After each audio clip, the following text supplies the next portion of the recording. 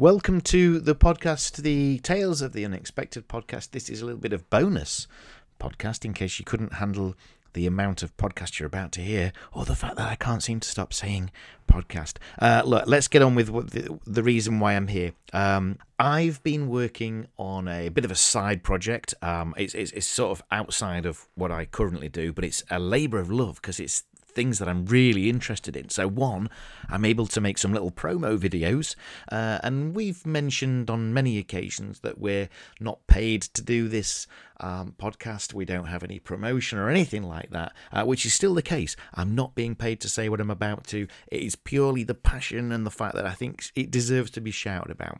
But I've been working alongside a lady called Joy Swift, and I've mentioned her on the podcast before. She does these murder mystery weekends, and I remember when I mentioned it at the time thinking to myself, have I given enough credit? Have I sold that well enough? Because it deserved to be. Well, hopefully this will make up for it. Because what Joy does is she gets a bunch of people together in a hotel, and then she allows murders to happen. Not real ones, folks, but pretend murders to happen, and then the actors all stay in character for the whole weekend, and by Sunday a few more murders will happen, a load more clues will be there, and you've got to piece it together and work out who done it, and the reason why, and all that sort of stuff. Now, obviously, because of the pandemic, that affected that event, right? You can't get people into hotels. So what Joy did is she looked over her back catalogue. She had this online thing from about 11 years ago, and she said, I could update that. I could bring that back into effect, but with an updated twist to it, and see how it goes. So she did. She worked at it, and she got it better, and it's out there. Massive success, and everybody who will have been on the weekends will have loved it and appreciated it because it's the same sort of thing, except the difference, you're in your own home. Now, a lot of people enjoy going to the hotels, but this is by far second best. So everybody who's been to these weekends will appreciate this is how you can do things. This is how you can play a game, and that's ultimately what it is. It's a game. But there will be people out there, oddly, who don't know about this, that, like me, for many, many years, had no idea that this sort of thing not only existed to that degree. That's what I mean. Is I knew that murder mystery events existed, but not to the level that Joy produces. The evidence is so lifelike. The seriousness of the kind of the forensic side of things is also very real, and you just work out the cryptic side of things. So it's safe. You can play it yourself. You can play it with other people. You can play it over Zoom. You can, when lockdown's over, bring a bunch of people around to the house and work together on it. It's entirely up to you how you play it.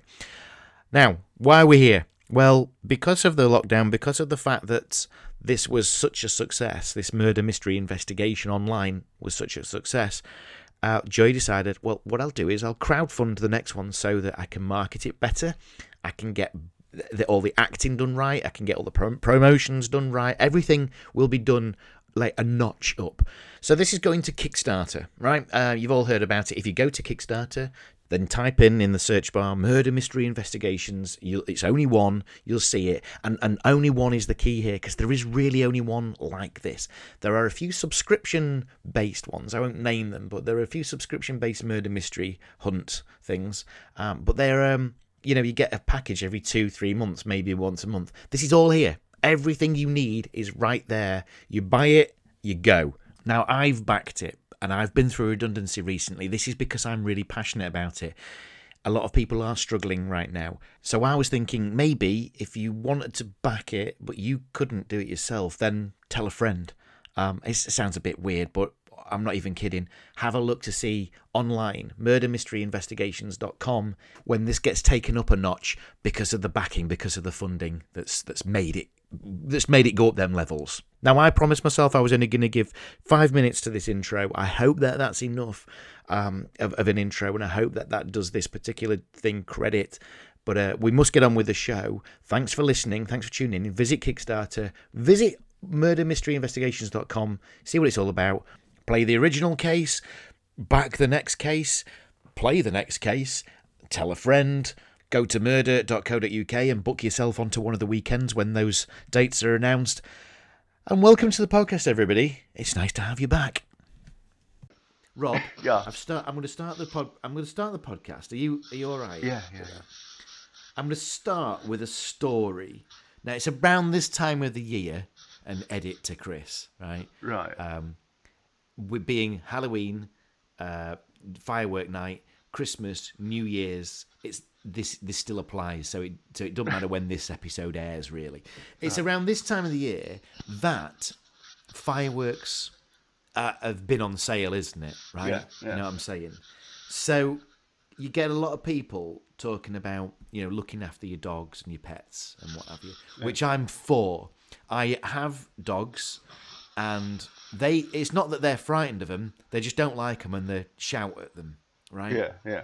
But that's not going to stop me from saying we should look after our animals, like there are ones that are scared. So just fucking calm down, right?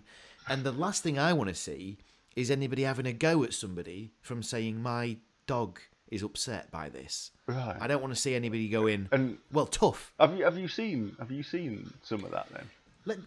Let me read this to you, Right. because there's a village near us, which I imagine that they use Facebook a lot during the day, if you know what I mean, without being Right. rude. That's what I'm trying to say, right? So I sometimes dip into there to see what's going on in their world, right? And I read this.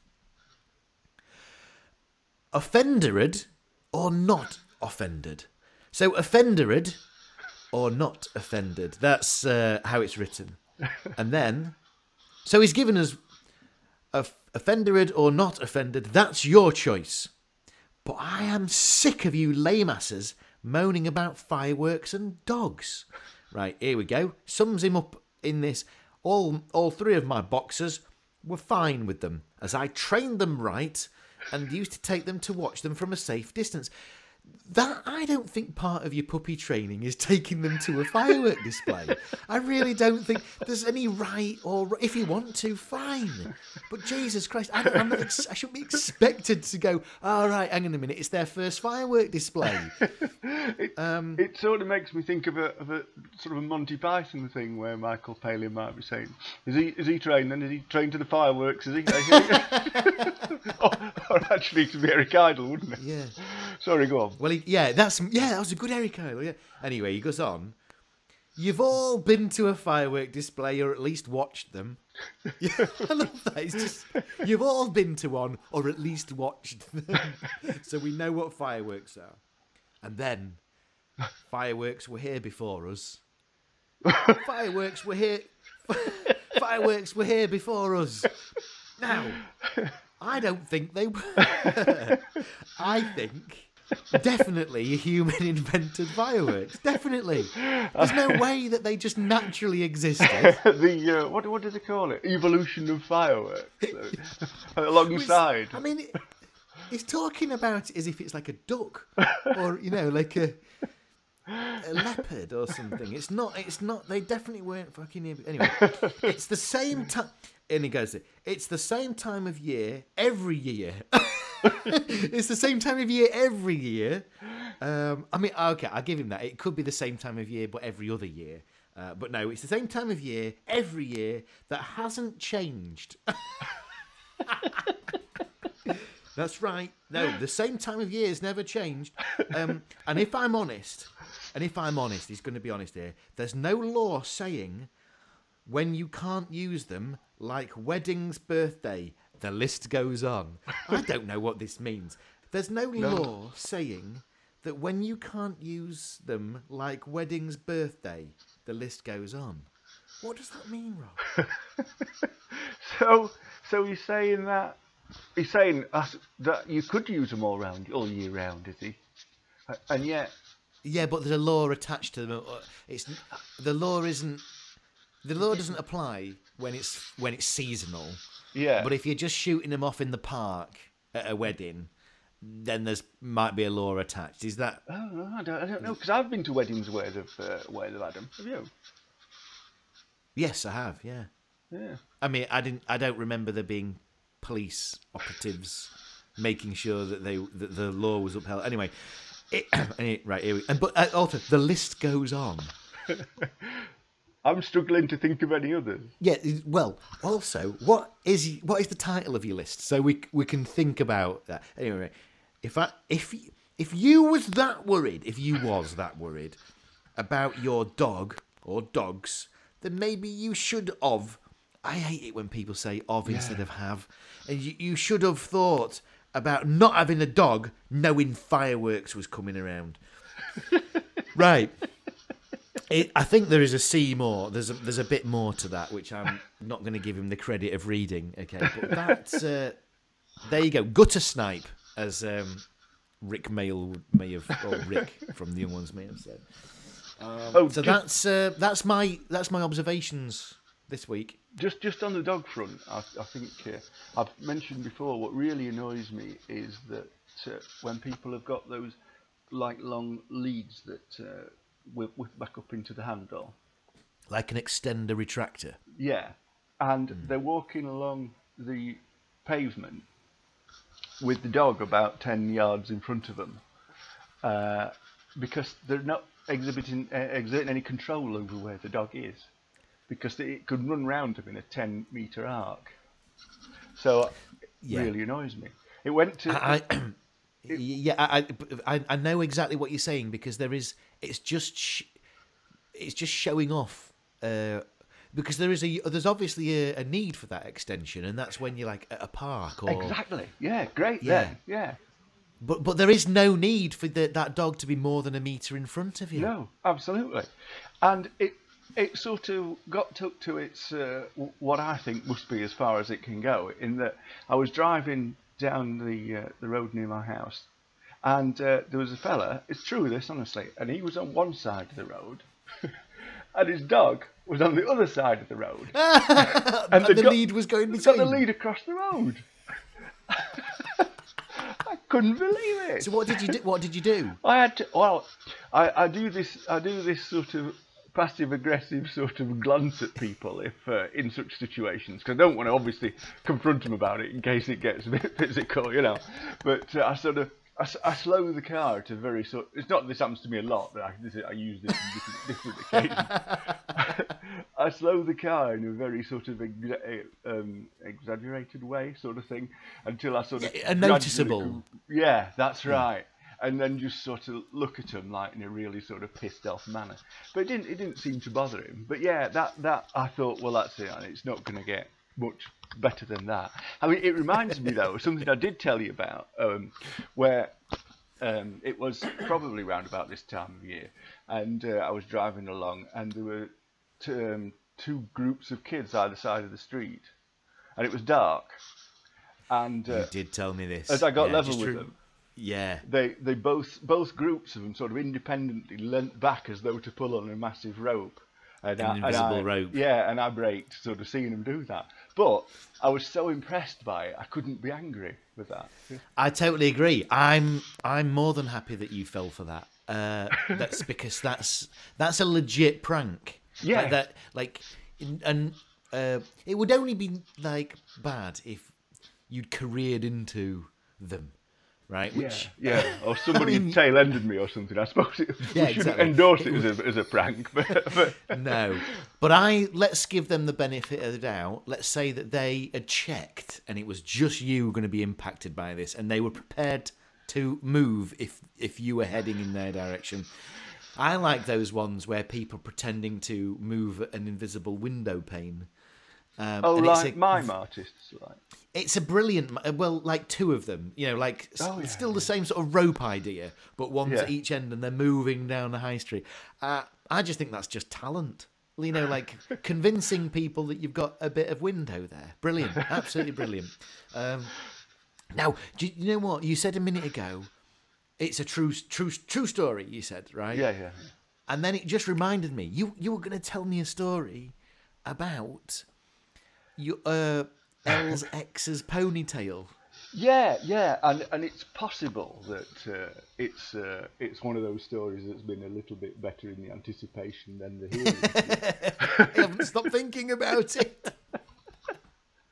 But what it boils down to is the question: if you split up with your boyfriend or girlfriend, Yeah. How long after you split up do you hang on to their ponytail that you've snipped off while you were with them? Oh, that's never.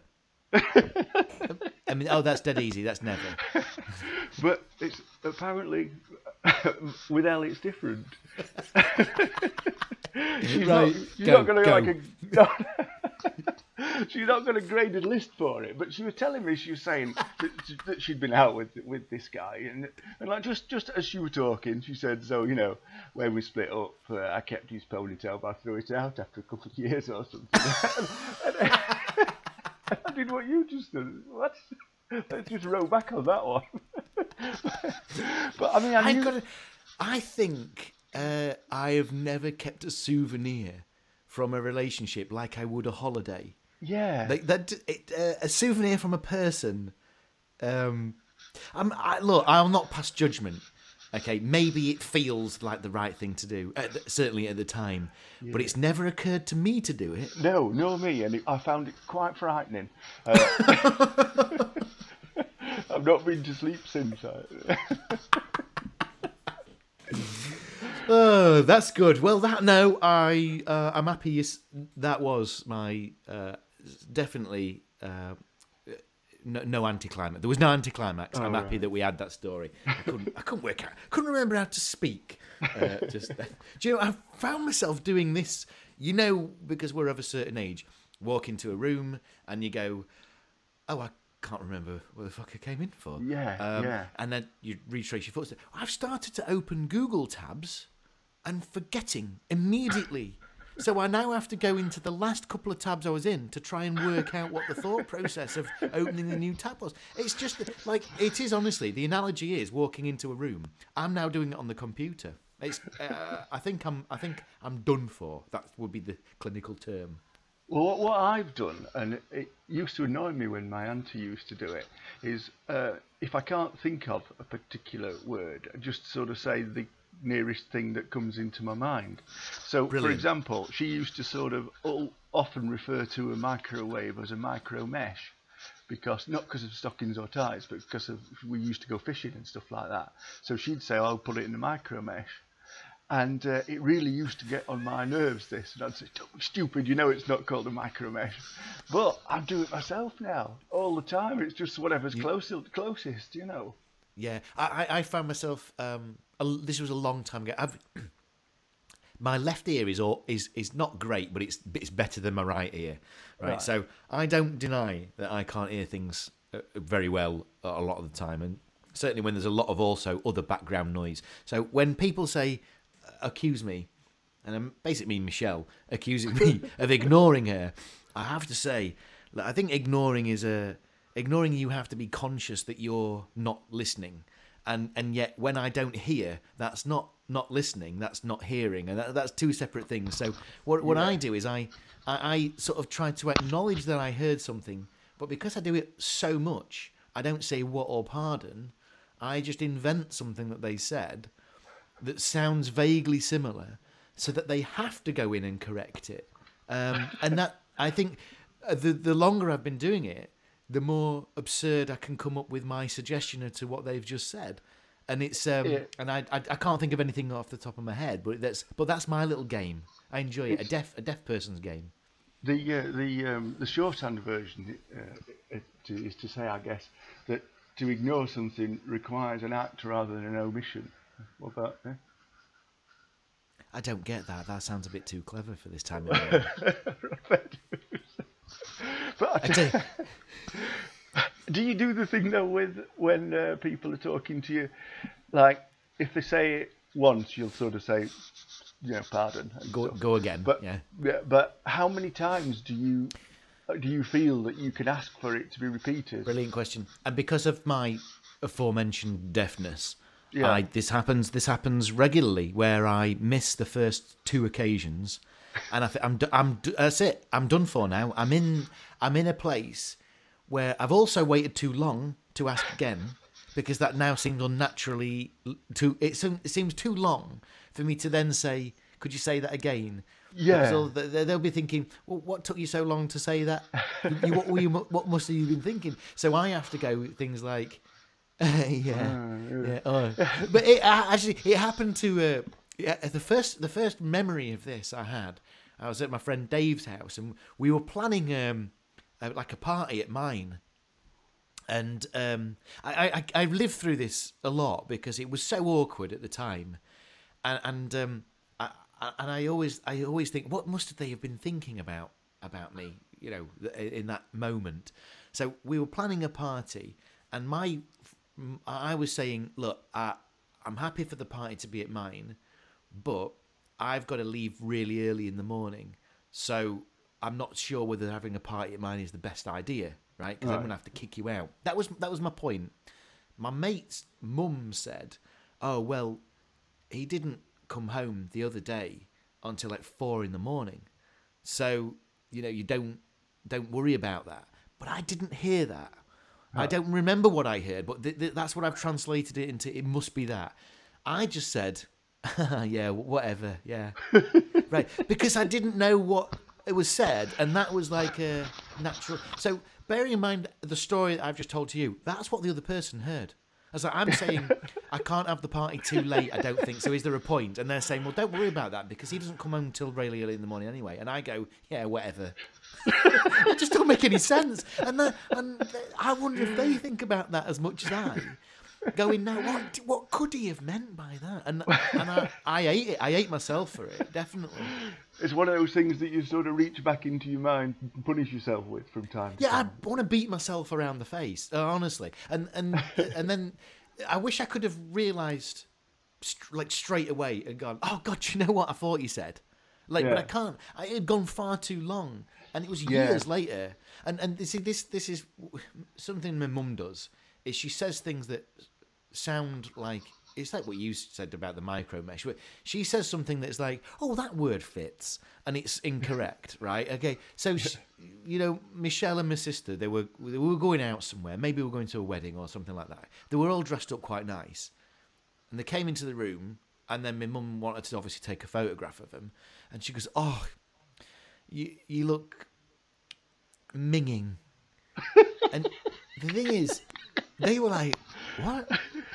What my mum had done was she'd heard this phrase, thinking it was like some sort of youthful comment about their appearance, not realising it was detrimental. And she goes in with it, and they goes, what? What do you mean? She goes, I just thought it sounded quite right, but I don't know. I look at the word minging, and before the word minging, it obviously didn't exist. I mean, obviously, right? It was invented because it sounds like it feels ming, doesn't it? It's, do you know what I mean? It's minging. So anyway, that's that. I've got a thing where I was when I was back doing law. There was a trial, and it was gonna last more than a month or something like that. And this is when I was a clerk, and it was complicated, and so they gave me they said I could take a girl from work to take the notes for me and things, and she was really attractive girl, and the first was this your wife? Is this your wife? That was it. It was her. Yeah. No, it was a different one. Before I met her, and so the first day we went out and we had. For dinner we had a pizza and things, and then afterwards what I meant to sort of say to her was, you don't have to sort of come out every day for lunch, you can do your own thing. And what I actually said was, I don't want to have to be dragging you around every dinner time. And like you, I left it and thought about it, and I thought it's too late to sort of say any more now, so I just had to pretend that I'd not said it. But that cropped up for me yesterday, and I was sort of thinking she probably doesn't even remember it now. Oh my God. I mean, that is hilarious, but also, let's look at it from her point of view. She's living with that going, she will never have questioned that you didn't mean to say that. She'll only be questioning, why did you say that? What's wrong with me? Yeah. Well, do you know what? I'm just been trying to think how we can segue this. Here's my segue. None of these stories link at all to today's Tales of the Unexpected episode. Is that segue enough? It's good enough for me. Right, okay. So what we'll do is let's do the music and then we can discuss this intro. I've loved catching up, Rob. I've really, really loved it.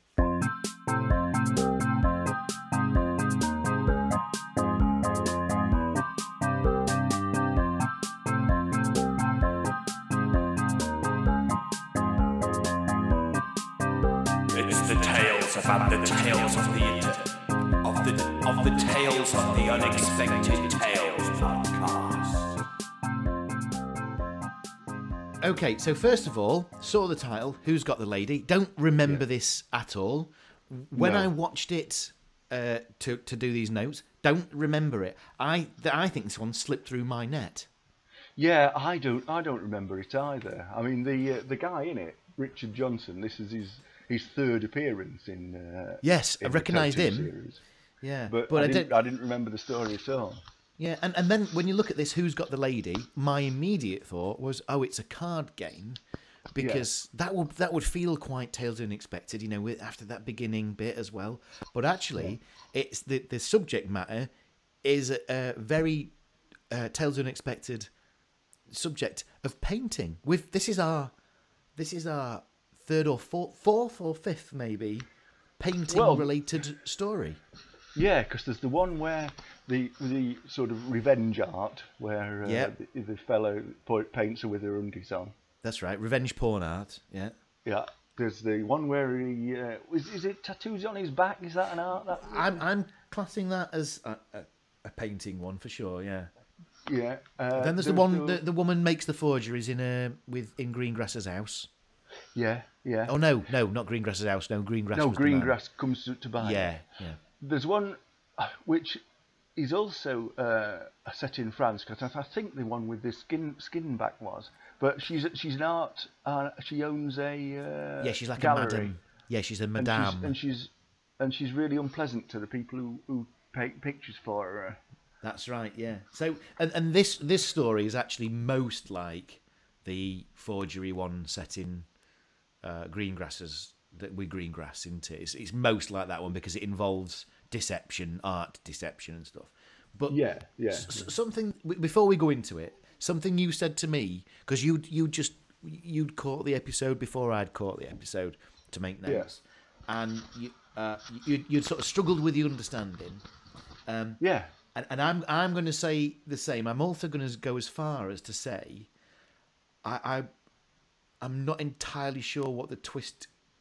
What the twist that they're pushing is, right? So whilst the reason usually we get to the end and we reveal that information, but the reason I wanted to do this is because I want to bear that in mind whilst we're delivering this, so that it might crop up and then I can tick it off. I sort of want to realise at the same time as everybody else. Yeah, well, I was hoping to get clarification from you, because I'm not sure at all. All I spotted was it was a crime drama, right? A crime drama story. There is obviously the story actually makes sense, but I don't know why it's a Tales of the Unexpected story. No, it's just a tale. So let's do it then. Well, first of all. When I watched this, it started off with the Now TV logo, which was a bit bitter because I've just been made redundant. So so I almost disliked this episode immediately. But anyway, I'm all right because the clangs started. Or do I say glangs or clangs? I think I switched. Glangs. I think usually glangs. Yeah, I think I say glangs. Because I now we don't sort of have the opportunity to watch them together. Then whenever that starts, I automatically hear in my head you saying, "Oh, and it's the glangs," Yeah, maybe it is. I think it's because when I hear it in my head, and glang glang glang, but I think when I write it down, I the C and the G might just become a little. Anyway, that's that. So now, as you say, we're introduced to Rich Johnson. It's a lovely name as well. It's right wholesome, Rich Johnson. Well, Richard, I should say, but I'm calling him Rich. And It's then, sort of a name from another era, really, isn't it? I suppose it's sort of quintessentially English, really. I suppose. I agree. I don't think that's, well, I suppose you could go with it's American. But anyway, here's the thing. The woman in it, her name doesn't come up until like fourth or till fifth the end. bill. And she's definitely the second most important part of this. Yeah. And I think Well, there was no Me Too back then, but I think that even that would have been like, hang on, the order seems a bit wrong there. I didn't get a character name right until the end. I just had to write it down as Blondie, which is perhaps unacceptable, but there was no other way to describe her. Yeah, you're right. Her name, I think, unless I'm mistaken, is only revealed in that last sentence of the whole thing. Right. So Right. Yeah. I don't think that's our mistake there. But if we're going to describe her, then we describe what's happening, and there's nothing sexist about it at all. Yes. Yeah. Right. Yeah. So, there's a few other people in this. We'll come to them as come along. And I start. Look, I'm going to show you my note paper. I've got this new note style paper, which has at the top it has like the title. I've got the date. Yeah. I can put the date here, and I can put things here. I've got a margin down the side. Have you made it for yourself that then? Or have you No, bought it? I bought it. It was 89. It comes like this. It comes in a. It's all legitimate. It's. Right. I bought it in a pad. So I was very excited to start writing there, and for that reason, I immediately went in with. Can you see? Where's it? Oh bloody hell! Hang on. Oh, it's there. Int. Oh, right. Yeah. Okay, Yeah, that means well, interior, yeah. doesn't it? Interior. Yeah. You wouldn't be able to read my writing anyway, but mine says Int of Art Gallery. Hey, there we go. It's because we're old hands at this sort of thing. And but then I got it wrong because I immediately said museum, and then something was telling me that it might have been an art gallery because I remembered in the description it was about a painting, and I was like, yeah, it's probably going to be more art gallery than museum. Although I don't think you could rule museum out at this stage. But the other thing is crucially, that seemed to me to be definitely a studio and not an actual gallery. Yeah. I mean, I think the whole of this episode, apart from the last scene, is studio bound, isn't it? And I'm not even sure that last scene's them. I think that might be stock footage. I think that was taken presented. exactly that. I think that was taken from "Wish You Were Here." "Wish You Were Here" with Julia Chalmers. Right. So here we go then. Right now, there's a bit of conversation. Well, the characters at this stage are sort of like being drip fed in, and you only really get the full extent of who they are. It's kind of later on.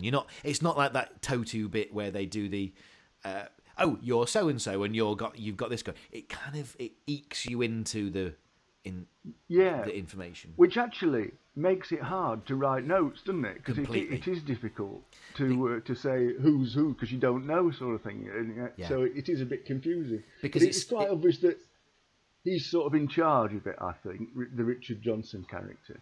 Yeah, but he doesn't tell that. He's certainly dominating what's going on, but he doesn't look like he's the most in charge. Like he looks kind of freelancy. Yeah.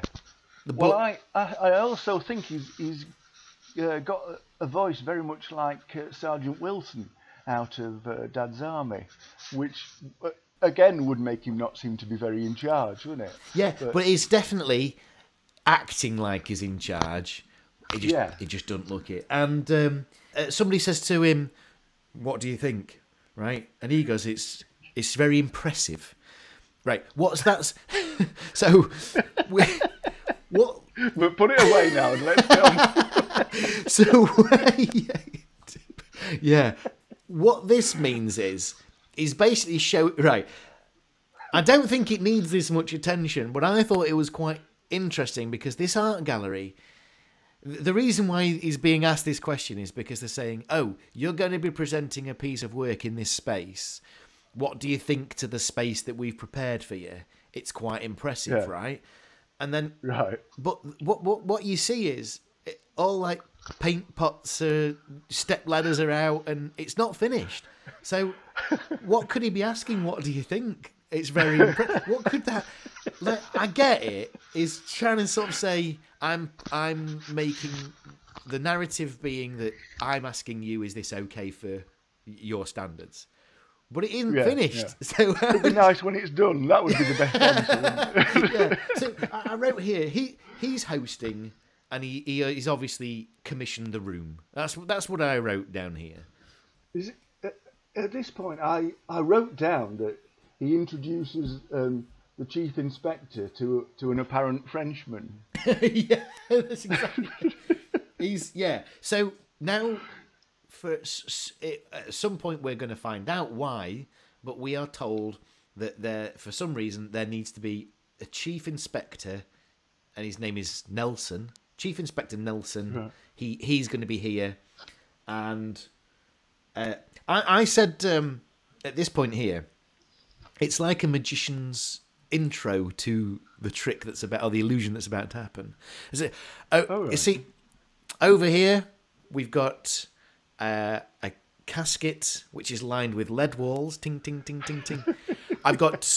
There's going to be cameras all the way around, and that's. It felt like, because I thought that was quite clever at the time. Is like, you know, we often talk about the fact that they have to give us this information. Well, it's such a short episode that we have to be told it, you know, as part of, separate bits of information. And yeah, this felt like the right way of doing it. But it did feel like a magician setting up a trick and an illusion. Which it makes me think of one of the things that we talk to Demo about sometimes. Are we giving the writers or the directors too much credit? Because when you said that, it's like a magician talking about his trick. I then thought, and it's called Who's Got the Lady? Oh, yeah. So is it that, or are we giving them too much credit? Far too much credit. That is definitely not what they thought. But it's like the exposition of it being this is a particularly safe space, right? Yeah. But the way it's being revealed is as if it's David Copperfield about to say, I'm about to nick a painting and it's going to be seemingly impossible. That's what I mean, right? So they're setting the scene, and I quite like I think it was necessary to do for this short episode, but I actually thought it was quite fun to show all the security measures that's in place. Yeah. You sort of imagine him walking on with one of those bendy sheets of metal. Yeah. That sounded a bit Rolf We're getting Harris. into Rolf territory. We'll leave that there. So now I think at this point I wrote down, I don't know if it was revealed, but I was like, so what they're doing is they're going to be hanging a painting in this area. It's obviously worth a lot. The Frenchman that was introduced earlier, I was confused as to whether this was set in France or not at this stage. By the way, it's not. Right, yeah. But I thought it was his gallery. But is he the owner of the painting then? Yeah, I think he's like procured it for to bring over on tour or whatever it is you do with painting. Yeah, so it's come from France. This guy's brought it over with his forces, and it's being displayed in England somewhere. Right. Yeah. One thing that really surprised me actually was the nature of the grill, because part of the security system that they've got is like a grill drops down to sort of make a cage of the area, isn't it? Yeah. But it's like nowadays you would call it blingy, wouldn't you? Because it's like all shiny with like silver balls. Really shiny. Like almost like I wouldn't. Like I would have thought in the 80s they'd been trying to prove how metal it was. But but now it doesn't really prove out, does it? Just how shiny something is doesn't tell you how good it is, really. Now, then Chief Nelson takes over and he introduces, right, I'm going to have two. These guys are hilarious. But not right now. They're just hilarious later on. They're going to say 2 police guards are going to be permanently on guard, right? Yeah. And then, whilst all this is still happening, in walks a lady from... I don't know, and I would use one of your phrases here. I'm not an expert in security of art galleries, but I would have thought if they're setting up an area that has currently no paintings in, they might want to cordon that area off a bit. Well, yeah, you'd think that they would, and they wouldn't sort of be setting it up with all the bells and whistles in plain view, because then you'd be able to work out how you might best overcome it. Totally agree. If you're absolutely right. If you want to kind of like set things up, but not only that, it's like if that painting is imminent, and this area is meant to be not just secretive but secure. Is the last thing you want is someone from general public sticking a crowbar in mechanisms or something. I'm not suggesting that would happen. I'm saying that's the reason why I'd cordon it off, and I'm not even an expert. I also, at this point as well, when she walks in, noticed a few other people in that gallery that were just watching the installation of the cage. Or the gate. It's like it's a spectator sport. Maybe they've come in to judge it. Exactly that, yeah. And then they do demo the gate coming down. Yes, yeah, in all its shiny glory. Yeah, and she laughs at that. Did you notice that she laughed at the gate coming down? The old lady? The blonde lady. Oh, right. I'd written down it was an old lady who was coming asking about it, but it could well have been, she might have had blonde rather than... She did. As an old lady who comes in and she says, "What's all the fuss about?" And here's where... That's right, yeah. Here's where it's all now confirmed. A painting's coming in, it's going to be displayed, and it's not here at the moment, but it's going to be here soon. Yeah. There's going to be an unveiling.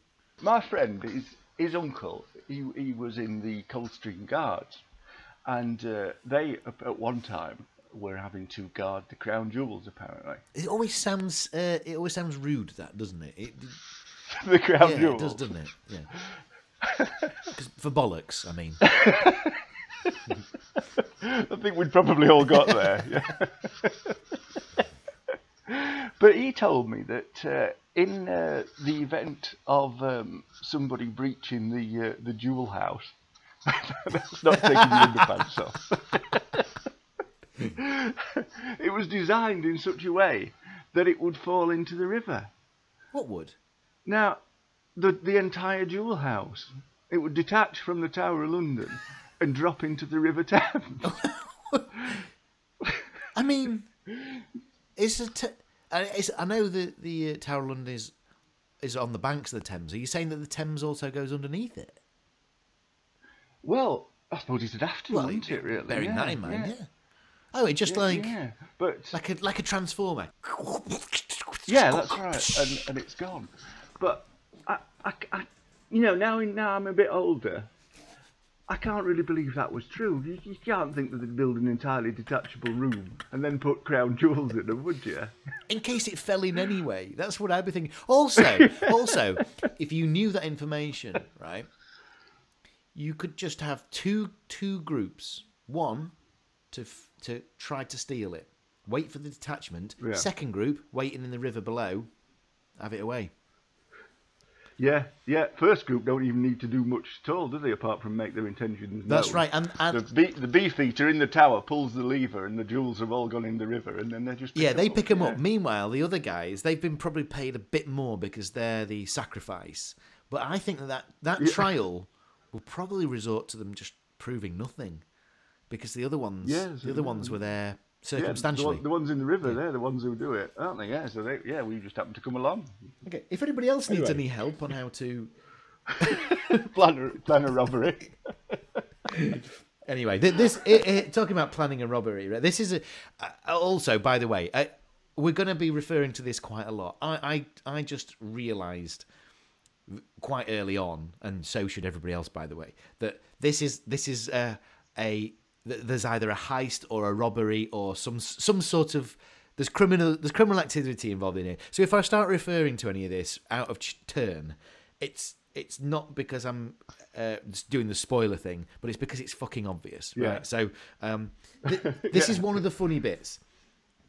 That somebody says, "What's behind there?" and they're pointing to the what's behind. So imagine if you've not seen the episode, there's a gate. Behind the gate is where the painting will be hanging. On the wall, where the painting is hanging, is what's being asked. What's behind there, right?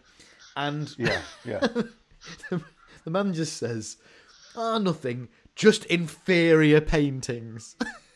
Which I don't know how he can possibly be in a position to judge inferior paintings or not, right? I don't know. That's really not for me to say. But also, that is now ding ding ding ding ding alarm bell number 1 is that this room needs also to be secure, because it is a room that is, it's going to be part of the plan. We know that, but they could argue, we don't know to what extent this is going to be part of the plan. In which case, have somebody fucking watching it so that we know exactly what that plan is. Right. Anyway, that was they've got all the security up front, haven't they? And then they just don't bother about this little room in the back with the inferior. Don't worry about that. Inferior paint, nothing to see there. I wouldn't even worry about that. Viewers, if you're watching the Tales of the Unexpected, that room means nothing. Sort of wink. Just keep an eye on that, won't you? Because that might come into play a little bit later on. Although I won't conclude that just yet. But might. Anyway, I just thought it was a little bit like, what's behind that room? Don't worry about that. I think that could have been just better scripted. But again, we often say this. It's just a way to get from A to B in these short episodes. Yeah. Well, doesn't Bernice, we later find out she's called, don't we? Yeah, that's right. The blonde lady. So whilst didn't she go into the room at the back at this point? So somehow, whilst she's sort of walking around the gallery, she's made her way to this inferior painting room, and she knows exactly what's going to happen. So there's our lady thief. We certainly believe at the moment, at least. Anyway. And when she walks in, you see that the paintings are in fact what the kids have done at school and brought and had on the fridge door. They've even brought a fridge to pin them on. Yeah, they're definitely inferior. This is our setup then, is that somehow the painting's going to go, this back room's going to be involved, and it's going to be this woman who's part of it. That's what we know. Yeah. Well, don't you see her at this point tapping on the wall? It's a nice thing because there's a man tapping on one side. He's like tapping on the one wall, and then it switches to her tapping on something else. But they're not communicating with each other. It's just they're doing it at the same time. I thought that it was so they knew where they were, like so that if you drilled through, you'd know from where you hear the. Potentially, so but she wasn't actually tapping the wall. She's tapping one of the beams that are in. I mean, it could have been. I just didn't. I thought it just it was a nice link, segue, juxtaposition. Is that right? I can't remember. Whatever it is. No, it'd be a segue. The link. Anyway, transition. They're tapping, aren't they? They're tapping. Yeah. We don't see who's tapping on the other side, though. I don't know. Don't we just see a gloved hand tapping? Gloved hand tapping? I think... it could be... I might have imagined the glove. It could have been the murderer's hand. It could have been... It could quite well have just been the man who asked the question, what's behind there? And as he's... I can't remember. But then, this is weird. So they ask him, hang on a minute, that you, Richard Johnson, how come you're here? Because usually you don't turn up unless you're going to be doing something criminal. They don't say that. And he says, checking these things is my weakness, really. So I would argue that it's his job. Like part of his job is to make sure that paintings don't go fucking missing. And rather than it being just like, I can't rest until I know it's secure. It's like he's not trying to get a job. Next, we go to an art shop, don't we? It's like I can't remember the Yeah. name, Zanderfeld or something like that. It's something like that, isn't it? And it's the blonde woman who's gone in, and she's buying some.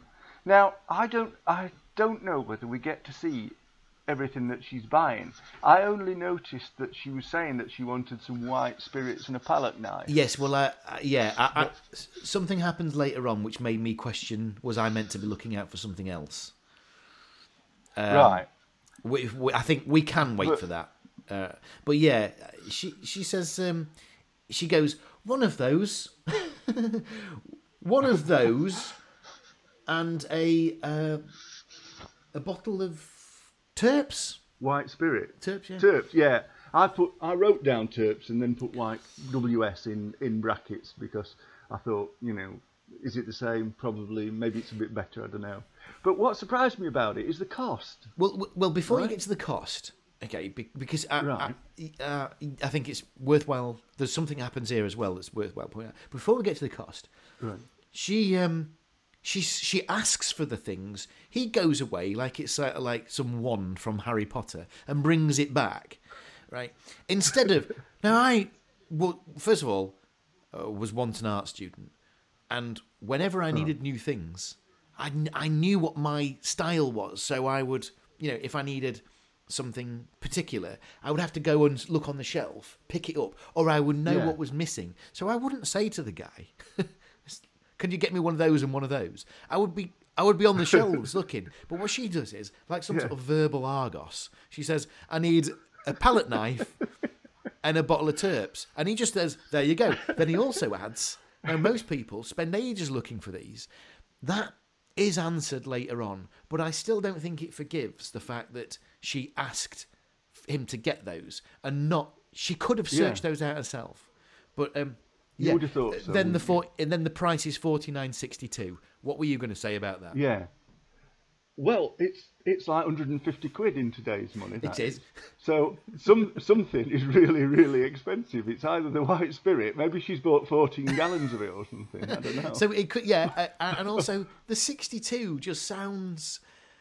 What could possibly be like? I guess 99, 95, 90, and 10 pence. I see what you mean. What thing is like 2061? Do you know what I mean? It's like what could that be a combination of? But I agree, a palette knife isn't that cost, and what else is she buying? That's the problem here. But then she does something. Go on. Somebody once put me right on this because I was sort of thinking when you do go around shops and stuff, and we might have spoken about this before, very often in order to actually sort of hide the price of something, it won't be £14, it'll be £13. That's right, because it makes you think it's 13 quid and then a few pence. Yeah. And I was saying, well, what they ought to perhaps do is bring out a 99p coin. Yes. And then you wouldn't have to get change. But my mate pointed out, what if somebody's buying two of them? Do you get a 98p coin for that? And where does it end? Where does it end?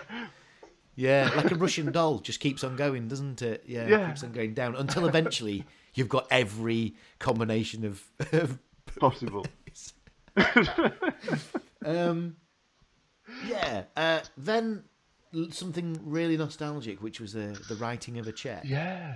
I once knew full well that I didn't have money in my bank, right? And because I was a student, right? But I was so close to running out of petrol that I purposely paid for something with a check, knowing that they wouldn't be able to prove I didn't have money until like a few days later. In the meantime, I would spend 3 or 4 days working out how to put that money in my bank so that it wouldn't bounce. Right. Now, I did that, and I remember doing it at the time, thinking, I've found the loophole, and it doesn't work like that, does it? Because your check could just come back and you get told off for it. But but I definitely did that. I think some people have sort of tried that out as a criminal route before as well. Just put money into. I don't think it's original. No, I was going to say I didn't ever make it as a criminal mastermind, and because I think I was just too naive, Rob.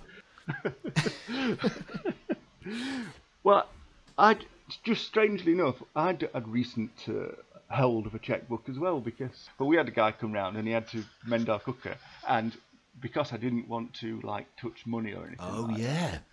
that, so I said to him, "Oh, is it all right if we pay by bank Pretend transfer?" money. So yeah, so he says, "Oh yeah, of course." I said, "Well, what are your bank details?" So he got his checkbook out and handed it to me, and I thought, sort of defeated my Yeah. what I was trying to Bless. do. I mean, he didn't owe, but I was trying not to touch Yeah. anything, But I could. But what do you do if somebody's proffering the checkbook at you? You can't say, "Well, I don't want No, to touch that's that, there might right. be Yeah, disease." and then you don't want to accuse anybody of having any disease, but I think you're probably allowed to say, "I'd just rather not." Yeah. I'd just rather not have out to do with you if you don't. But anyway, so now one thing is really important here. She says, "Who do I make this payable to?" He names the shop, Zanderfield or something, whatever it was. Yeah. And then, so that's important because it gives us that information without having to ask for that information, right? Yeah. And then the next thing that happens is he says, "What are you going to do with your almost £50 worth of material?" She says, "I'm going to paint a masterpiece." Which, if you think about it, what are you going to do with this art equipment that I've sold you? It's a fairly redundant question, isn't it? Well, Game of cricket. I'm going to use that little spatula knife as a cricket bat, and the terps as the big ball. it's a booty old cricket. I'm doing it for YouTube. But yes, so she says she's going to paint a masterpiece, and I wonder, is that a moment when we might sort of stroke our sort of our beard there and think, "Oh, is she?" Talking about beard, Yeah. there's the next scene is 4 men in a room. Yes. Our Richard Johnson character, who's called Pardew or something like that, any or Parlow, Parvey, Purdue. I shall tell you. He's called Parnell. Parnell. What Yeah. is the bearded man called? I don't know. What's Parvel. Parvel? What bearded Harvey. man? The other bearded man. Oh, we don't. I tell you what. He's called Amos Pulver, which is a Pulver. That's it's a great name, Amos Pulver. yeah. Yeah, I like that name, yeah. So that's him. So Pulver is a bearded man Yeah. who has hired the expertise of Parnell, Yeah. who has hired 2 experts in art Yeah. to verify how authentic a particular painting is. Yeah. I think that's yeah. about right, isn't it? I mean, Yeah. to be honest, whilst I was watching this, that took a while for me to understand. So Yeah. I've really helped you out here. Well, as you were saying, they're not sort of identified particularly. They look similar in that they've all got beards, and so I was quite confused by this. It was sort of like I'd got beard dazzle on or something, and I was more sort of looking from one to the other and thinking they all look the same. What are they doing? Yeah. And I got distracted. And because they were, all we know for absolute sure is they're all interested in art. Right? Yeah. So, but what's actually happening is, and we've got to work it out, is that this bearded man has brought in a painting, and he's saying, "I got it in an auction Yeah. from this particular estate, and I want you to tell me, is it? What would Dicko say? What would the Duke say? Is it going for a song? Is that the sort of thing he'd say? Well, I don't Is know. it a duffer? He'd say, is it a duffer? Is it a duffer? Or do we take it to auction? Is it Boner? Would he say that? Boner? Yeah, you could say Boner. couldn't Bona you? fides, you know. Bona fide. Yeah. Anyway, so we're probably going on a bit too much about that, but we've got one guy who says, "Yeah, no doubt about it, that's authentic." One guy says, "No, I'm a bit of an expert, and I don't think it is." So they battle between themselves, and then one guy says, "Look, it don't matter because I know what it is." He's the main guy, right? And he's like, "It doesn't. You don't need to worry about a thing. That's real. That would have been my vote, right?" Yeah. And the other 2 guys go out, and then this is where they sort of swap some money over. He pays them. He pays them for their time almost, and it looks like it's a good sum. Does one of them though look at it because it's a check or something? I thought, yeah. And I thought one of them looked at it as though he was a bit surprised that it wasn't as much as he thought he was going to get. Oh, I thought that they were like, "Oh, that's a good day's work." Oh, well, that's something for maybe. our listeners to look out for, and give us your views on whether you think he's happy with what he's earned for that. But why has he asked him along anyway? If he knew, if he weren't bothered, I think he probably just wanted to settle his. I mean, he's obviously got a bit of money because he bought that painting for $30,000. Yeah. And at which Parnell goes, "Oh, I'm going to congratulate you on your good luck." And the bearded man is right. It wasn't luck. I bought it, and I spent quite a bit of money on that. So there's no luck involved. It was hard, cold cash. And probably another check, actually. There are some sort of Sergio Leone type facial close-ups at this point. Yeah, that's some odd close-ups, but not just where you fill the screen. But your face doesn't fit on the screen. It's that close. Close up. I wasn't sure what the need for that was because it's not a particularly dramatic moment. I didn't think. Well, this is where the episode sort of become. It slows down a bit because you've got all this bags of information, and now we're getting into the cut and thrust of it all. We've got our key players. And the point of the episode is that the patrician lady, is that how I said that? Patrician. Yeah. The patrician lady is the name of the painting that is coming to the gallery. It is impossible to steal. Well, I don't think the painting is impossible to steal because that is possible. It's what they're saying is that where we're going to be putting it, it will be impossible to steal. Yes. Yeah. Then the bearded man. He says, "Oh, what I wouldn't give for 24 hours alone with that lady." That's a bit weird, isn't it? Don't you think?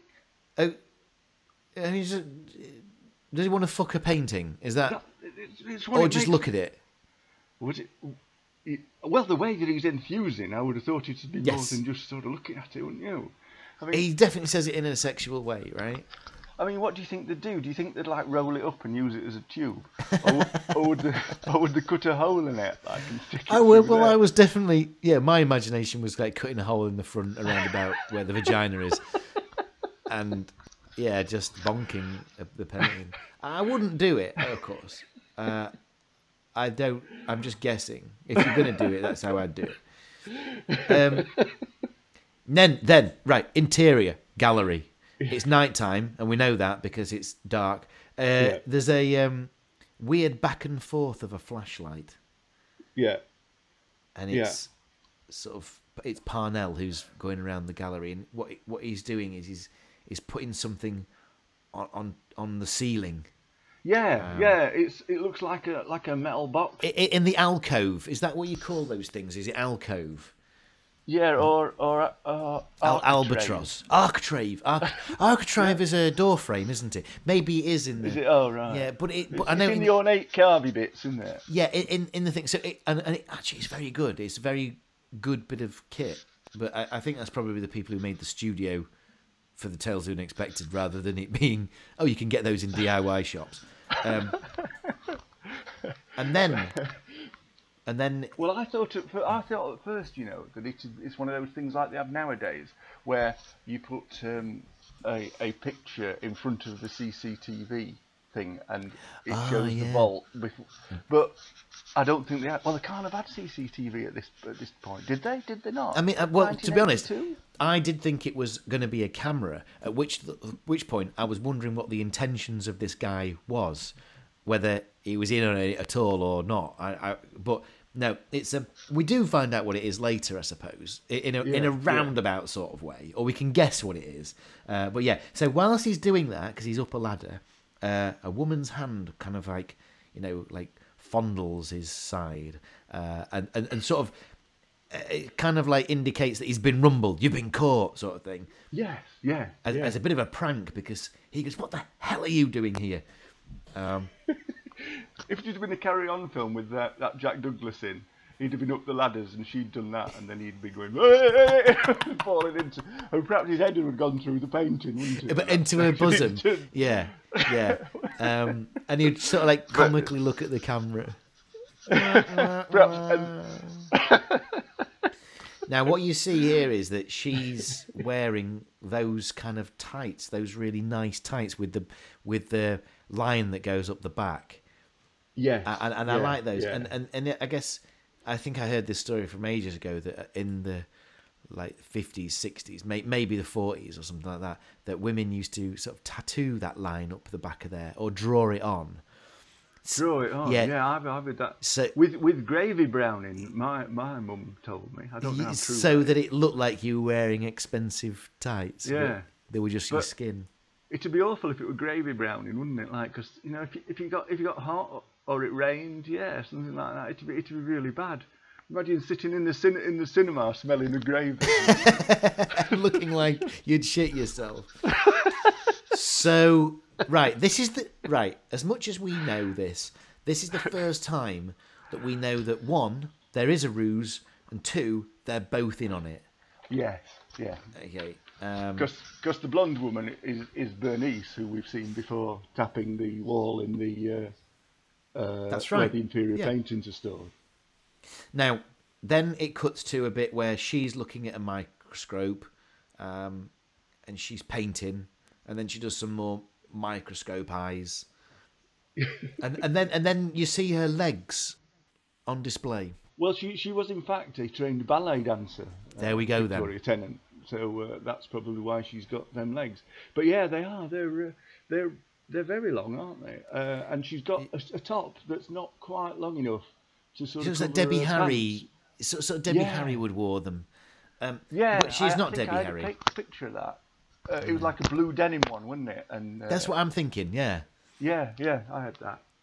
And then you get a close up of the leg, an extreme close up, because it's the leg stamp, and it's I don't know what you call them. I'm just trying to think. It's like when you like you're saying something's been like top secret. Poof, you do like a stamp. Yeah. Poof, you put it into roll it into a bit of ink, and then poof. Yeah. Whatever you call those. And basically, the man has stamped her leg with that. But are you meant to read what it says at that point? I can't remember. I think you do. And it's the art shop, then, isn't it? Yes. Yeah, it is. Yeah. He's happy, so that's fine. And now because he's got access to his legs, presumably knickers, that they must be lovers. But again, this is the first time we've had that confirmed as well. Yeah, that is true. That is true. Yeah. Right, the painting, you see it. It's obviously fantastic. It's obviously brilliant. So now, this is. I've sort of mentioned to you before about the problem with when they have paintings on stuff like TV shows. They're always really quite shit, aren't they? Because obviously the art department have made them and have done them to the best of their ability, but they never look like anything shouldn't be hung on Frigidaire.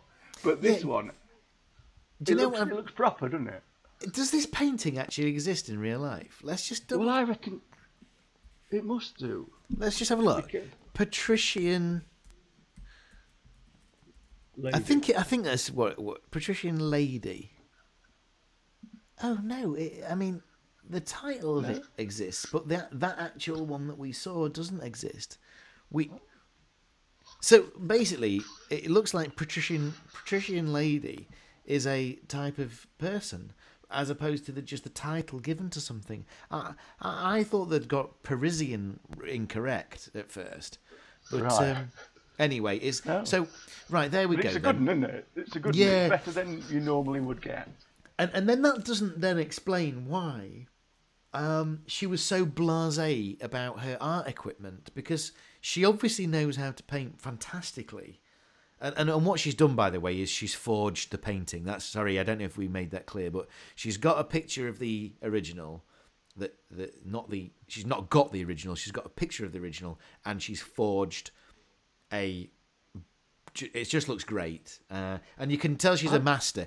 There was a thing on Sky a while ago about how to make things look like an original, and it goes further than just making it look like it, because your brushstrokes have to be the same, and the depth and the amount of paint that's gone on and stuff. Well, I'm happy about something in this episode, because that does come up later. It does get mentioned, yeah. Yeah, but so they've obviously done the research on it.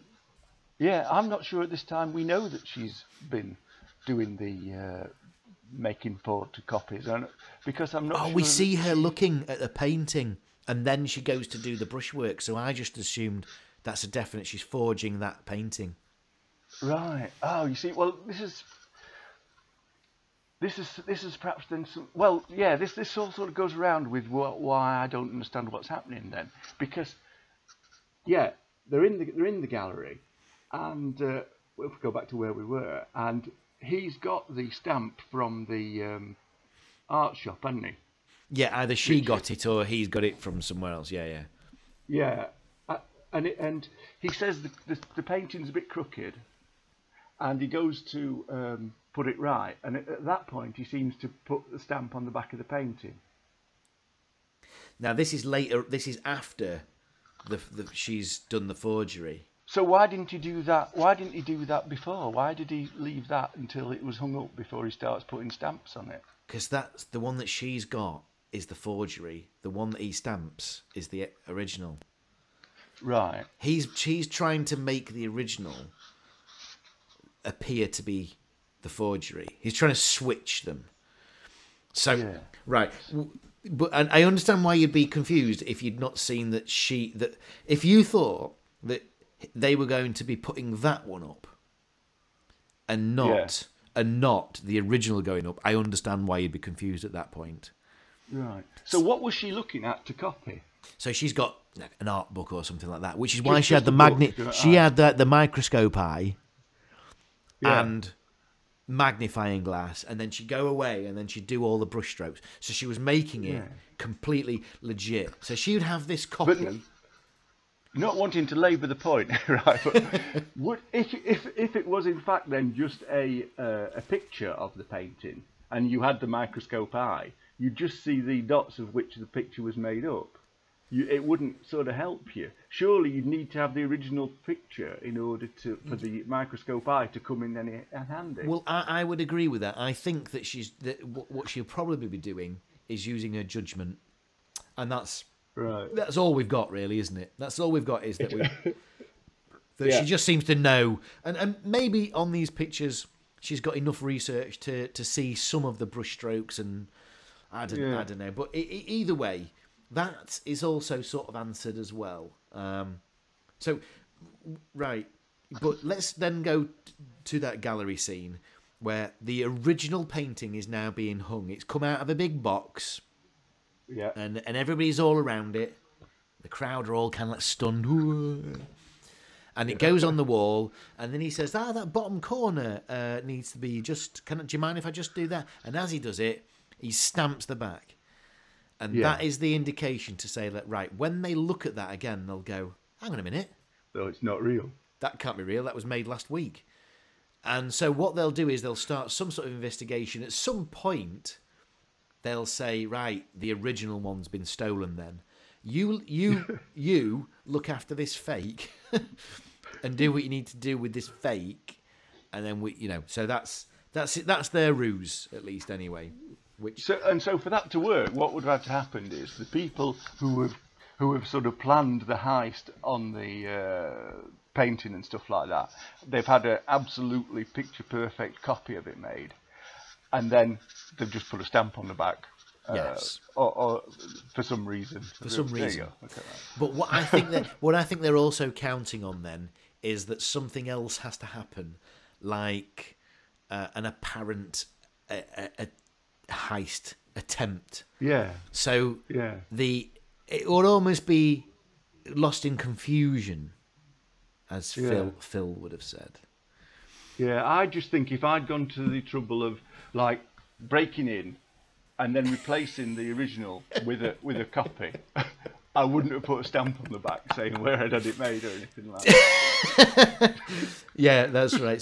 But this is also interesting because we can read quite clearly what's on that stamp, and it is the name of the paint shop. And then, right, that is obviously the reason why when they're making out the check, she asks who it's payable to. So I thought that was quite clever script writing, if nothing else. Okay, everyone out. They say everyone out whilst we get this ready. So even this bit, they've got loads of like the public in watching this painting go. It should be cordoned off. And I've been made redundant, and I'm clearly exhibiting the signs of a security expert here. Maybe somebody could pick that up, and I could go into that.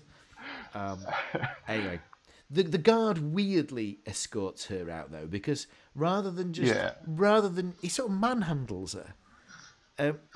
He doesn't like come on, get out. He just kind of like. Instead of saying miss or mum or whatever, he grabs her and go on, that's it, you're out.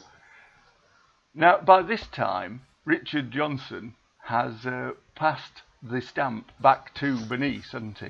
That's right, yeah. So put it in her handbag. Yeah, before, that's right. When they're ushering him out in that, is like a more of a diversionary sort of thing.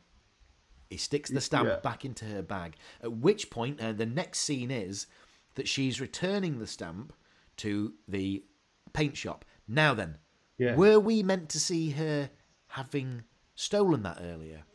Or bought? Well, because I don't understand. I didn't see it. When I didn't see it at all. When I say she returns it, she weren't going, oh, this has ended up in my bag. She just kind of like carefully places it on a stand. Which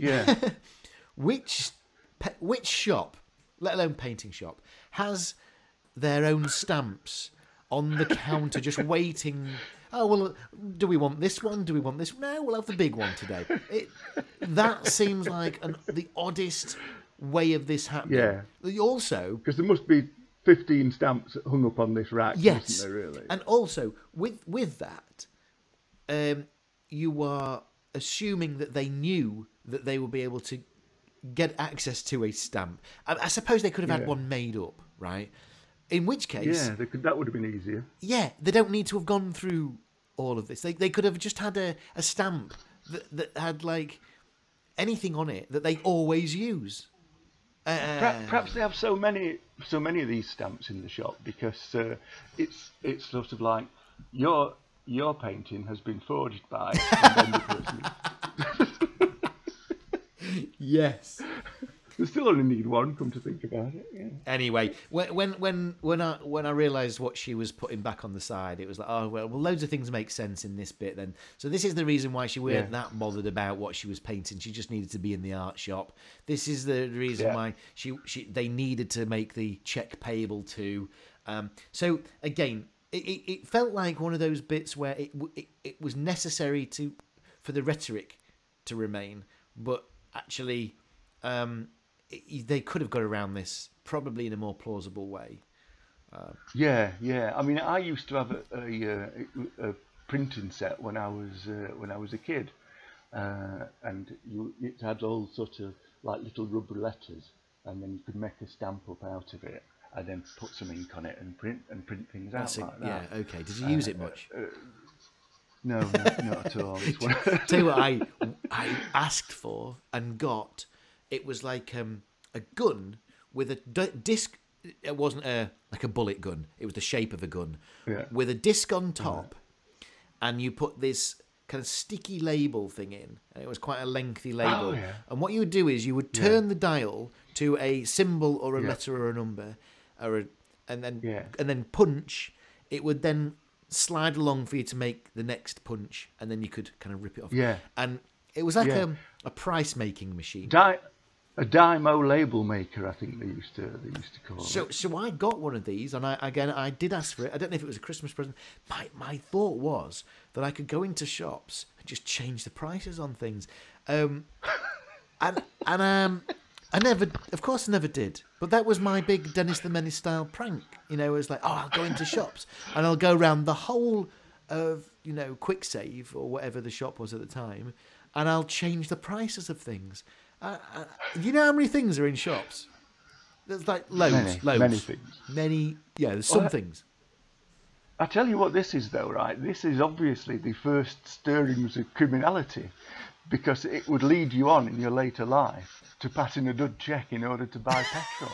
But it started off Oh my God, with the Dymo label maker. Yeah. It was the gateway device, that's what that was. That's what it was called, the gateway device. Right. Okay, now then. So, the art blokes. This is now late. Isn't this now later on? This is actually inside the gallery of the night of the reveal, I guess. Yeah. And then I've just called them the art blokes, and the art blokes are the ones that we saw from earlier, who were arguing over the legitimacy of a painting, which, by the way, was just, it looked like plasterboard at best. Anyway, they're discussing the painting that or the meeting that they had previously. Rob, did you understand what had gone on here? It seems like they've swindled him, and the idea being, and this I probably need some help with this. It looks like that they were in on it together. I don't know. I'm struggling here.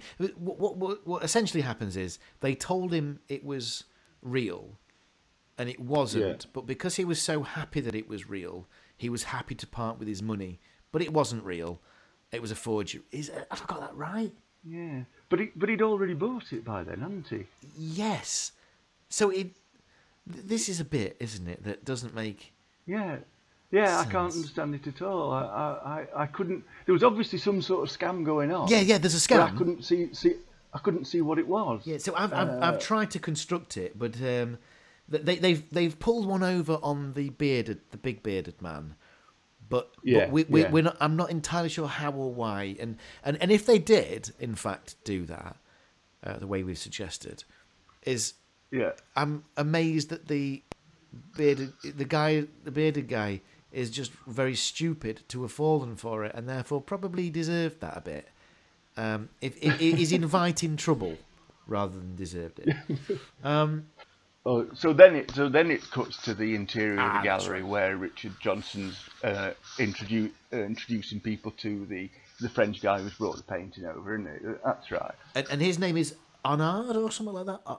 Arnaud. Yeah, it'd be Arnold in English, wouldn't it? But it sounds a lot better. Arnaud, yeah. So he says, by the way, you've seen this painting loads already. You've all been stood around. I'm not entirely sure what we're doing here right now, because you were here for the security being put in. You saw the painting being delivered, and you've been here for about an hour already. But before you look at the painting anymore, it was just a weird announcement. He then says, "Here's the French guy who brought the painting into this gallery." So yeah, there we go. Take the stage. Yeah, and it's at this point that the blonde's looking off to Bernice is looking off to the left of screen, and we get a close up of a hand with the remote control in it. Yeah, whose hand is it? Which it's his hand, isn't it? Well, you can't. It is his, but you can't really see it at the time because you can just see the hand, which made me think of. I'm sure I've mentioned this before. The thing in Thunderbirds. Yeah. That's right. They had. Yeah, when it cut to close up of hands, it was actual hands. Yeah. Yeah, because they obviously couldn't make the hands do things or anything. So yeah, it'd just be a really weird close-up, and it was a bit like that. It was jarring though, that wasn't it? Because they did the same in Captain Scarlet, and but also there's it's like a remote control it's operating on radio waves as opposed to like a Bluetooth signal or something. So it's got a long antenna. And as he's doing that, he's getting his antenna out. It looks like he's wanking it off a bit, doesn't it? It's like, cause, do you know what I mean? It's like feeling it out, and like I'm doing that. He's doing that. Look. Yes, he is doing. But it's like a really long shoelace penis, and he's just doing that. Anyway, right. So So that happens then, and he's the French guy's talking for a bit, and then there's a weird. So you see the remote control, poised remote control, and then gunfire. Right? I mean, I wouldn't describe it as being in the same room because it sounds like it's coming out of a speaker for sure. Yeah. Well, and there are 3 buttons on this, aren't there, on the remote control, which is quite handy because I think there are 3 things that he needs to happen. Yeah. So it's obviously been made with this sole purpose. The first button is for gunfire. Right now, our 2. Do you remember those 2 policemen that we were introduced to earlier who were on permanent guard? Yeah. They. This is worth watching, just for the camera zooms over to them, and they're just stood there with their guns out, frozen. With the guns out, but like mannequin, like not. I don't mean shocked frozen, but like in position to cause some damage. But as if they were posing for like what reminded me of a catalogue. Yes. I wrote down here like the Beastie Boys in the Sabotage video, but it was because they're meant to be like kind of cool cops, and I got that wrong because they don't look cool at all. They just look shit. Yeah, it's as you say. It doesn't appear as though they're frozen in terror or anything. It appears that for some reason this shot requires them to be absolutely static. It's brilliant. It's absolutely hilarious when you see it and it throws you. And for the rest of this next bit, you're like, we've got these 2 people on permanent guard. They hear good gunshots. They get their guns out and just stand there. They're not jumping in. They're not leaping on people or anything like that. Anyway, so they're not like Bodie and Doyle, are they? Or anything like that, exactly. Well, then the gate kind of automatically comes down. Now, what's all shiny? What next happens? There's a lot of hustle and bustle. What next happens is there's like smoke, isn't there? Smoke coming out. This is obviously one of those things that he's been setting up in the gallery in the Alcatraz. Yeah. It's like smoke, speakers. I don't know. It's pet sounds. For such a small device in 1982, it's pretty good at what it does, couldn't it? Because it generates enough smoke to fill a room. Yeah, and different colours as well, like the red arrows as well.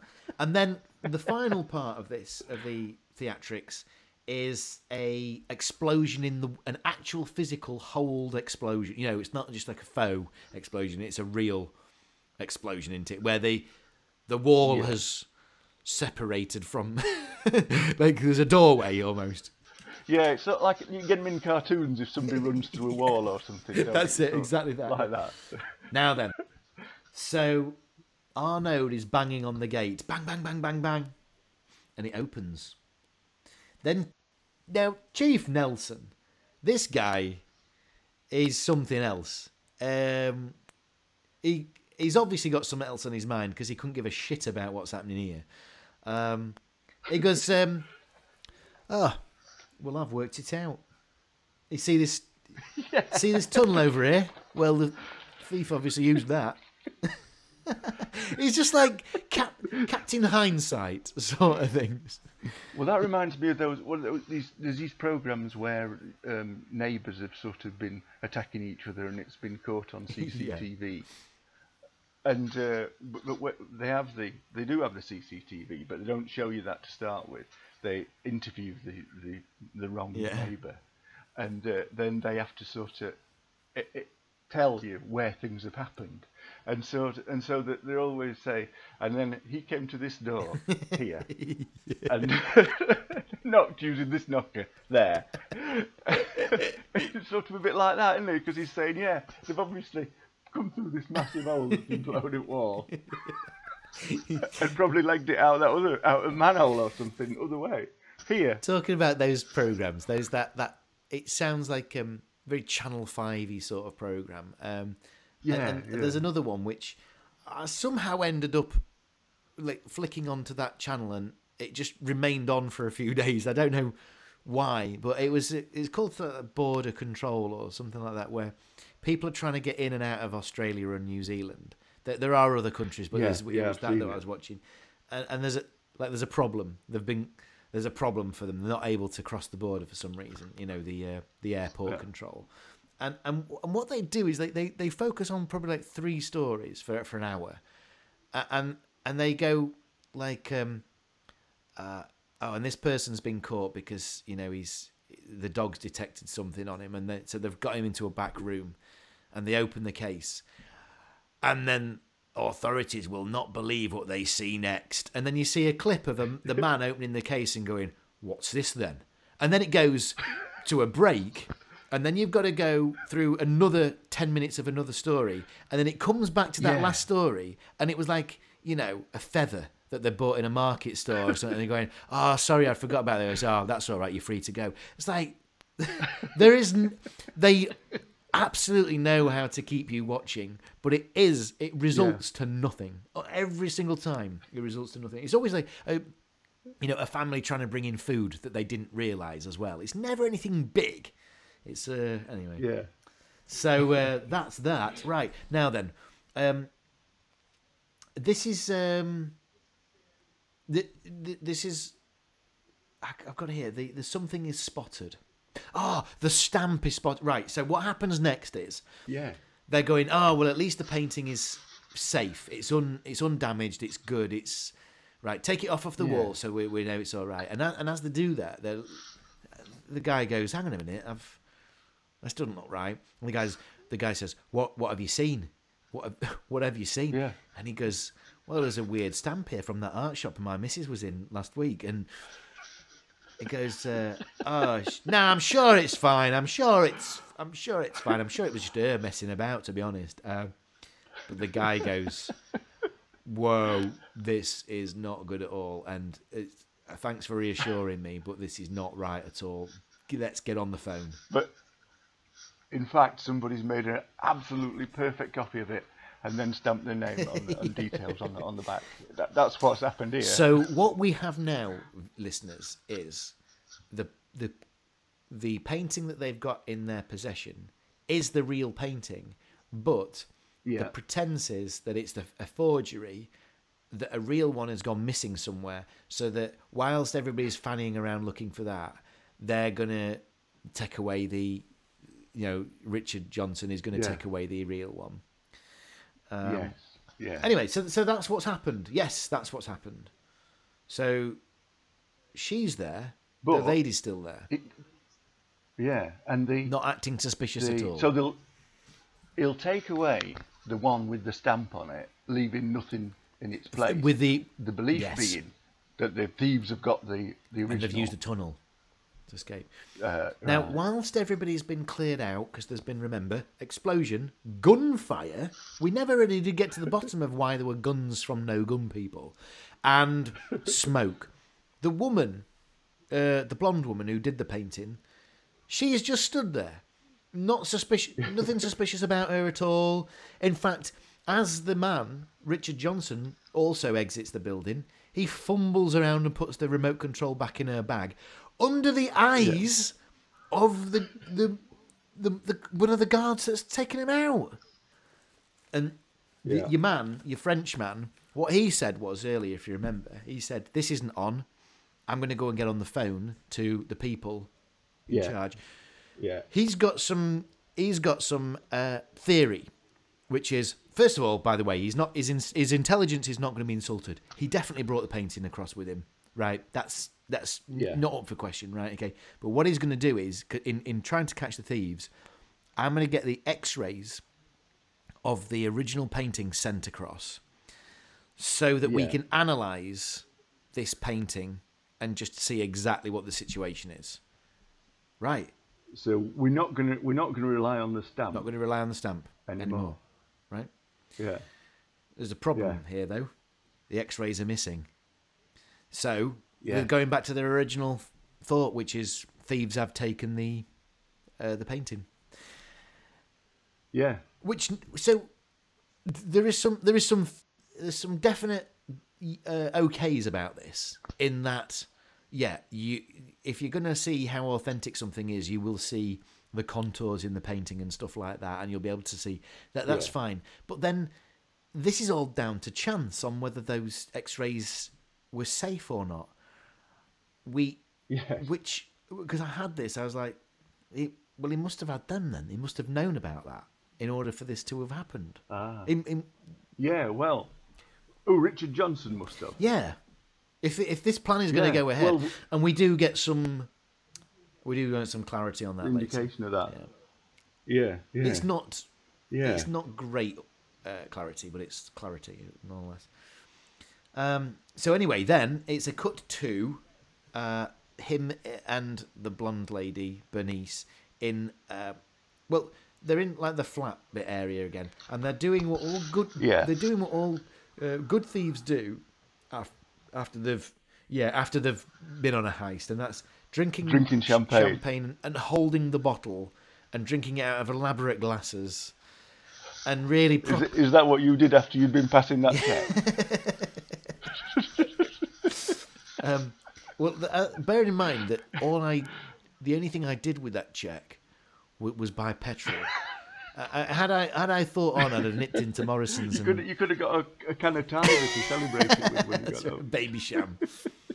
So right. So they're celebrating. They've got away with it, and then that's when he says, "Well, it's a good job I knew about those X-rays because that's what gave me the idea in the first place." Which I'm going to call bullshit on this. I think that they were so methodical in what they were doing that just simply stealing those X-rays doesn't give you any answers on to what to do next. It's like, I'll take these. No. I'll take proof of a painting away. Now what to do? It's all rubbish. Unless, of course, they are, deceptive many more times than this, and just do it different ways. So their confidence is up. Yeah, well, because we said that he was somehow scamming the old fella at the beginning, didn't we? Yeah. So they've got a criminal mind, haven't they? Yeah. And then we cut to. I had to rewind this a couple of times because I didn't quite understand what the link was here, and. I tell you describe it because then I'll describe what I thought. Well, what I saw was a cut to an Akashi case full of money, and the old American guy who'd been scammed the first time, he's dealing with a really badly disguised man who looks a bit like. The history professors when Newman and Baddiel used to do it. That's right, yeah. See that spit on the floor? That's your swimming pool. That's your swimming pool, that is. Yeah. Well, I wrote something very similar. An odd conversation with a bearded man. With the bearded man, and the man who has disguised himself in a beard. It's quite clearly a disguise. And just because this man has to walk around in heavily dim lit rooms like forever, that's the only way you can conduct business. That's the only way he's not going to get found out. So what? Right. So he's also, by the way, in a fatter suit as well, isn't he? He's made him look a bit bigger. Yeah. Now, what's the purpose of this interaction then? Well, the purpose, as I see it, is that Richard Johnson is selling this painting to the original fella with the beard on the basis that this is the real painting and that the thieves took, rather than the one that's got the stamp on it. Is that's what he's doing? He's saying, look, this is the original, this is the real thing, but don't show it to anybody. Don't tell anybody you've got it, because it is stolen. But this is the real one. And you've paid me for this privilege as well. So he's just sat there looking, just working out where he's going to put his hole. I guess that's the thing, isn't it? Now, then it cuts to somebody else who is telling the same thing. He's like, there you go. Yeah. There's your painting, and all of these people are obviously wealthy people, like I want to say Maharaja, but I'm not entirely sure whether that's correct. But somebody who's got like, you know, Well, what keeps happening is you keep getting a look at the money that's being handed over. And so it's a it different starts off country. in pound notes, and then there are some Arabic-looking notes, Yeah. and he's dealing with an Arabic-looking guy. Then there are some Dutch-looking notes, and he's presumably dealing with a Dutchman. And then I think they finish up with Japanese notes and a Japanese man. So he's sort of going round. We don't know. We don't know who this mystery man is at this point, do we? We just we're not know meant that this to. painting's. Well, yeah. But then, am I right in saying? I think at the time I gathered, whilst he was going around all these places, you'd get then a snippet of her painting and Yeah. So what's happening is that they're all being sold the forgery. Yeah. But because of the display of the heist, they all believe that they've got the real one, and it's not. Of course, they will at some point they're gonna decide to get rid of it, I guess. But for now, they're just going to keep going around selling to the highest bidder on the proviso that they're not going to say anything because they think they've got the stolen thing. Yeah. So what a problem that I've got with this then is that she'd already knocked out a really convincing copy of the painting, hasn't she? Right, by this time. Yeah. So why didn't you just do about 10 before they stole it and then do it? Because it does look as though she's having doing it at to the time. Yeah, you're right. Maybe they could have done a hazy edged vignette. Yeah. And suggested that this was in the past as well. Because she did say she was sick of painting this woman, didn't she? And in one of them, she kind of snaps a bit, doesn't she? She smashes the shit painted out.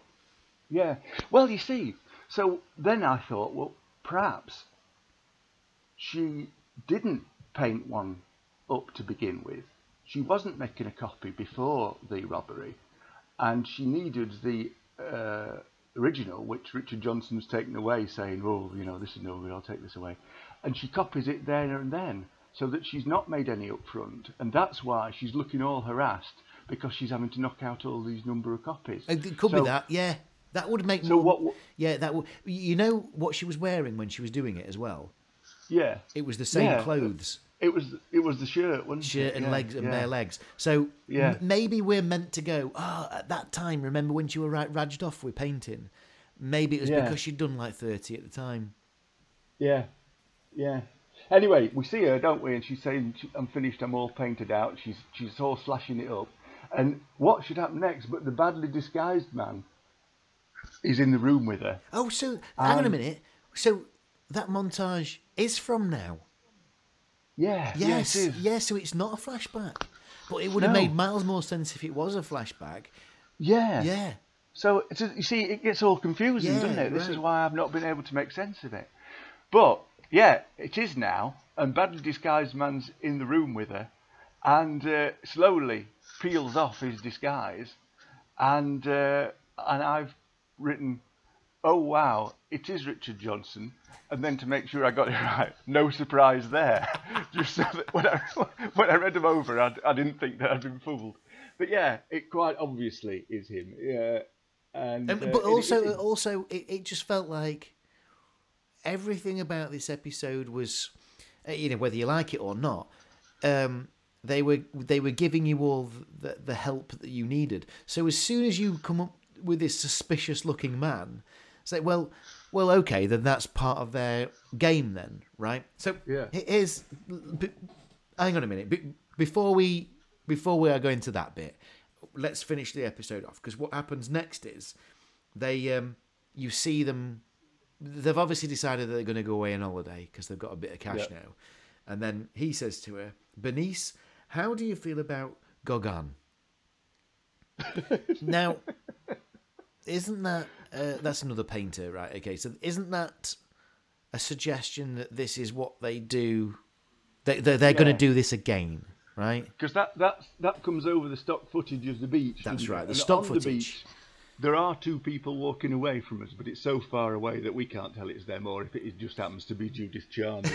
But yeah, well, I had to rewind it here, right? Because there is this. They're on the beach and they're saying that, and I thought, did he say, Bernice, how do you feel about Goa? And I thought that they were going to go to, like that island in India. I thought they were going to go there next, but I had to rewind it, and it's Goa.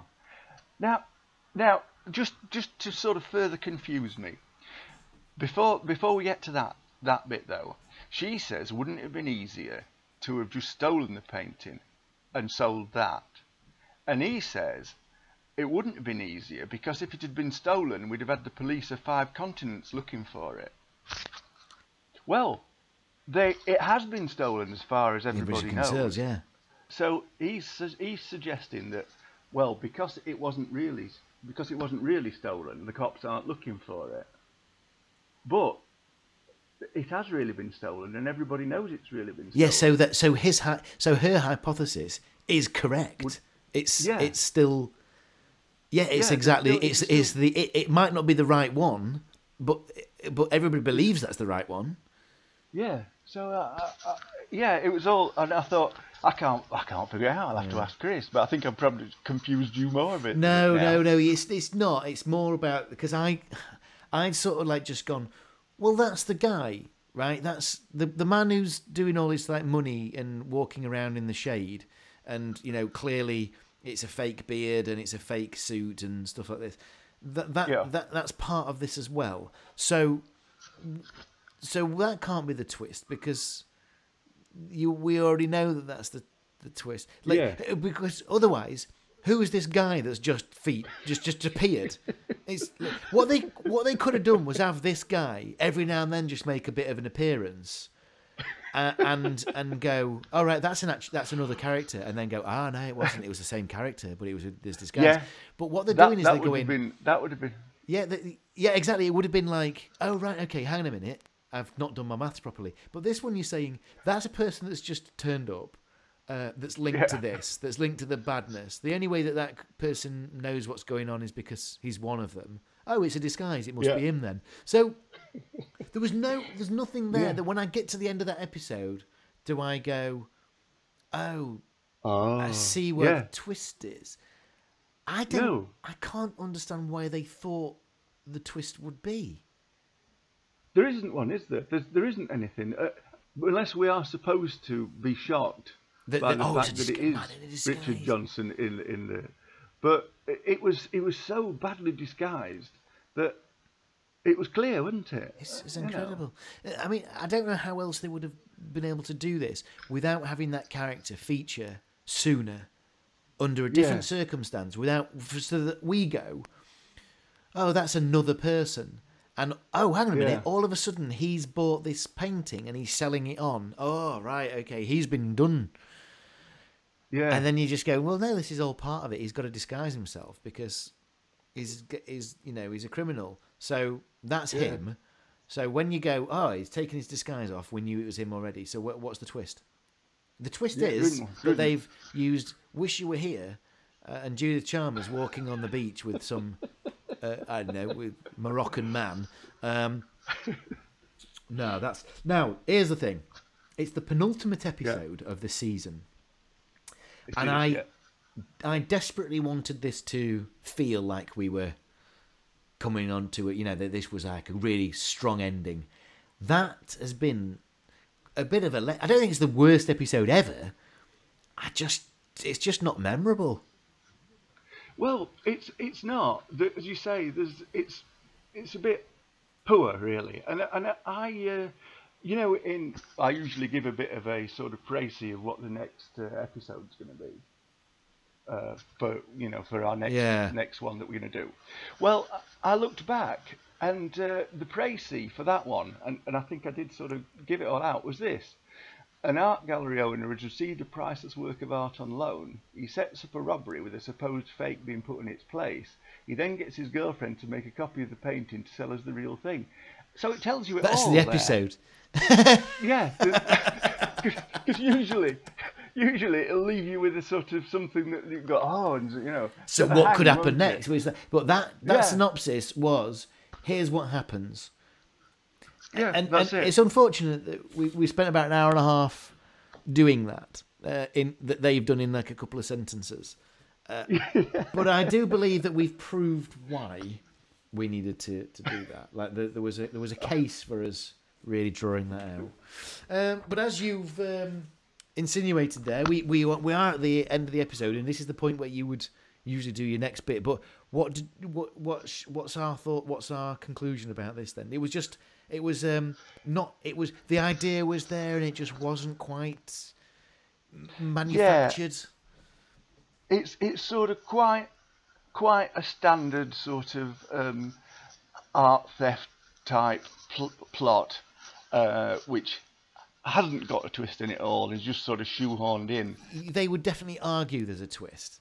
Yeah. But it's not. It's like, really? Go on then. What's going on next time? Well, next time we've got, and hopefully this will not give it all away, but we've got Max, an arrogant young man, plans a holiday with his girlfriend Emma, but after developing stomach cramps, he's advised to undergo an emergency operation beforehand. Now, you see that, for example, that does not then sort of give away everything that's going to happen. That leaves you, we're thinking, what's happening here, aren't we? Yeah, you're right. That seems to be like, here's your first 5 minutes, like that first bit of Casualty, when you had to try and guess what's going to happen next. It's like, right. It's a taster, it's isn't a taster. And, okay, so what's that one called? That's called The Skeleton Key. Skeleton Key. Ooh. Yeah. Ooh. Oh, yeah. I don't know why I did that. I mean, because it sounds like the skeleton. Oh yeah, because horror. Yeah. Oh, but yeah, skeletons wouldn't do that though, would they? No, ghosts would, though, wouldn't they? They'd just sort of, they'd sort of clink a bit, wouldn't they? But then. Right. Okay. Let's call it a day there. We shall see you for the Skeleton Key. Rob, thanks for catching up with me. Yeah, it's been good. It's been good talking to you, and I've enjoyed it as usual. Okay, and we'll do the same next time for the final episode of season 5. Woo-hoo. Don't know what that was either. See you then. Bye-bye. Bye-bye. Bye-bye. Bye-bye. The tales of the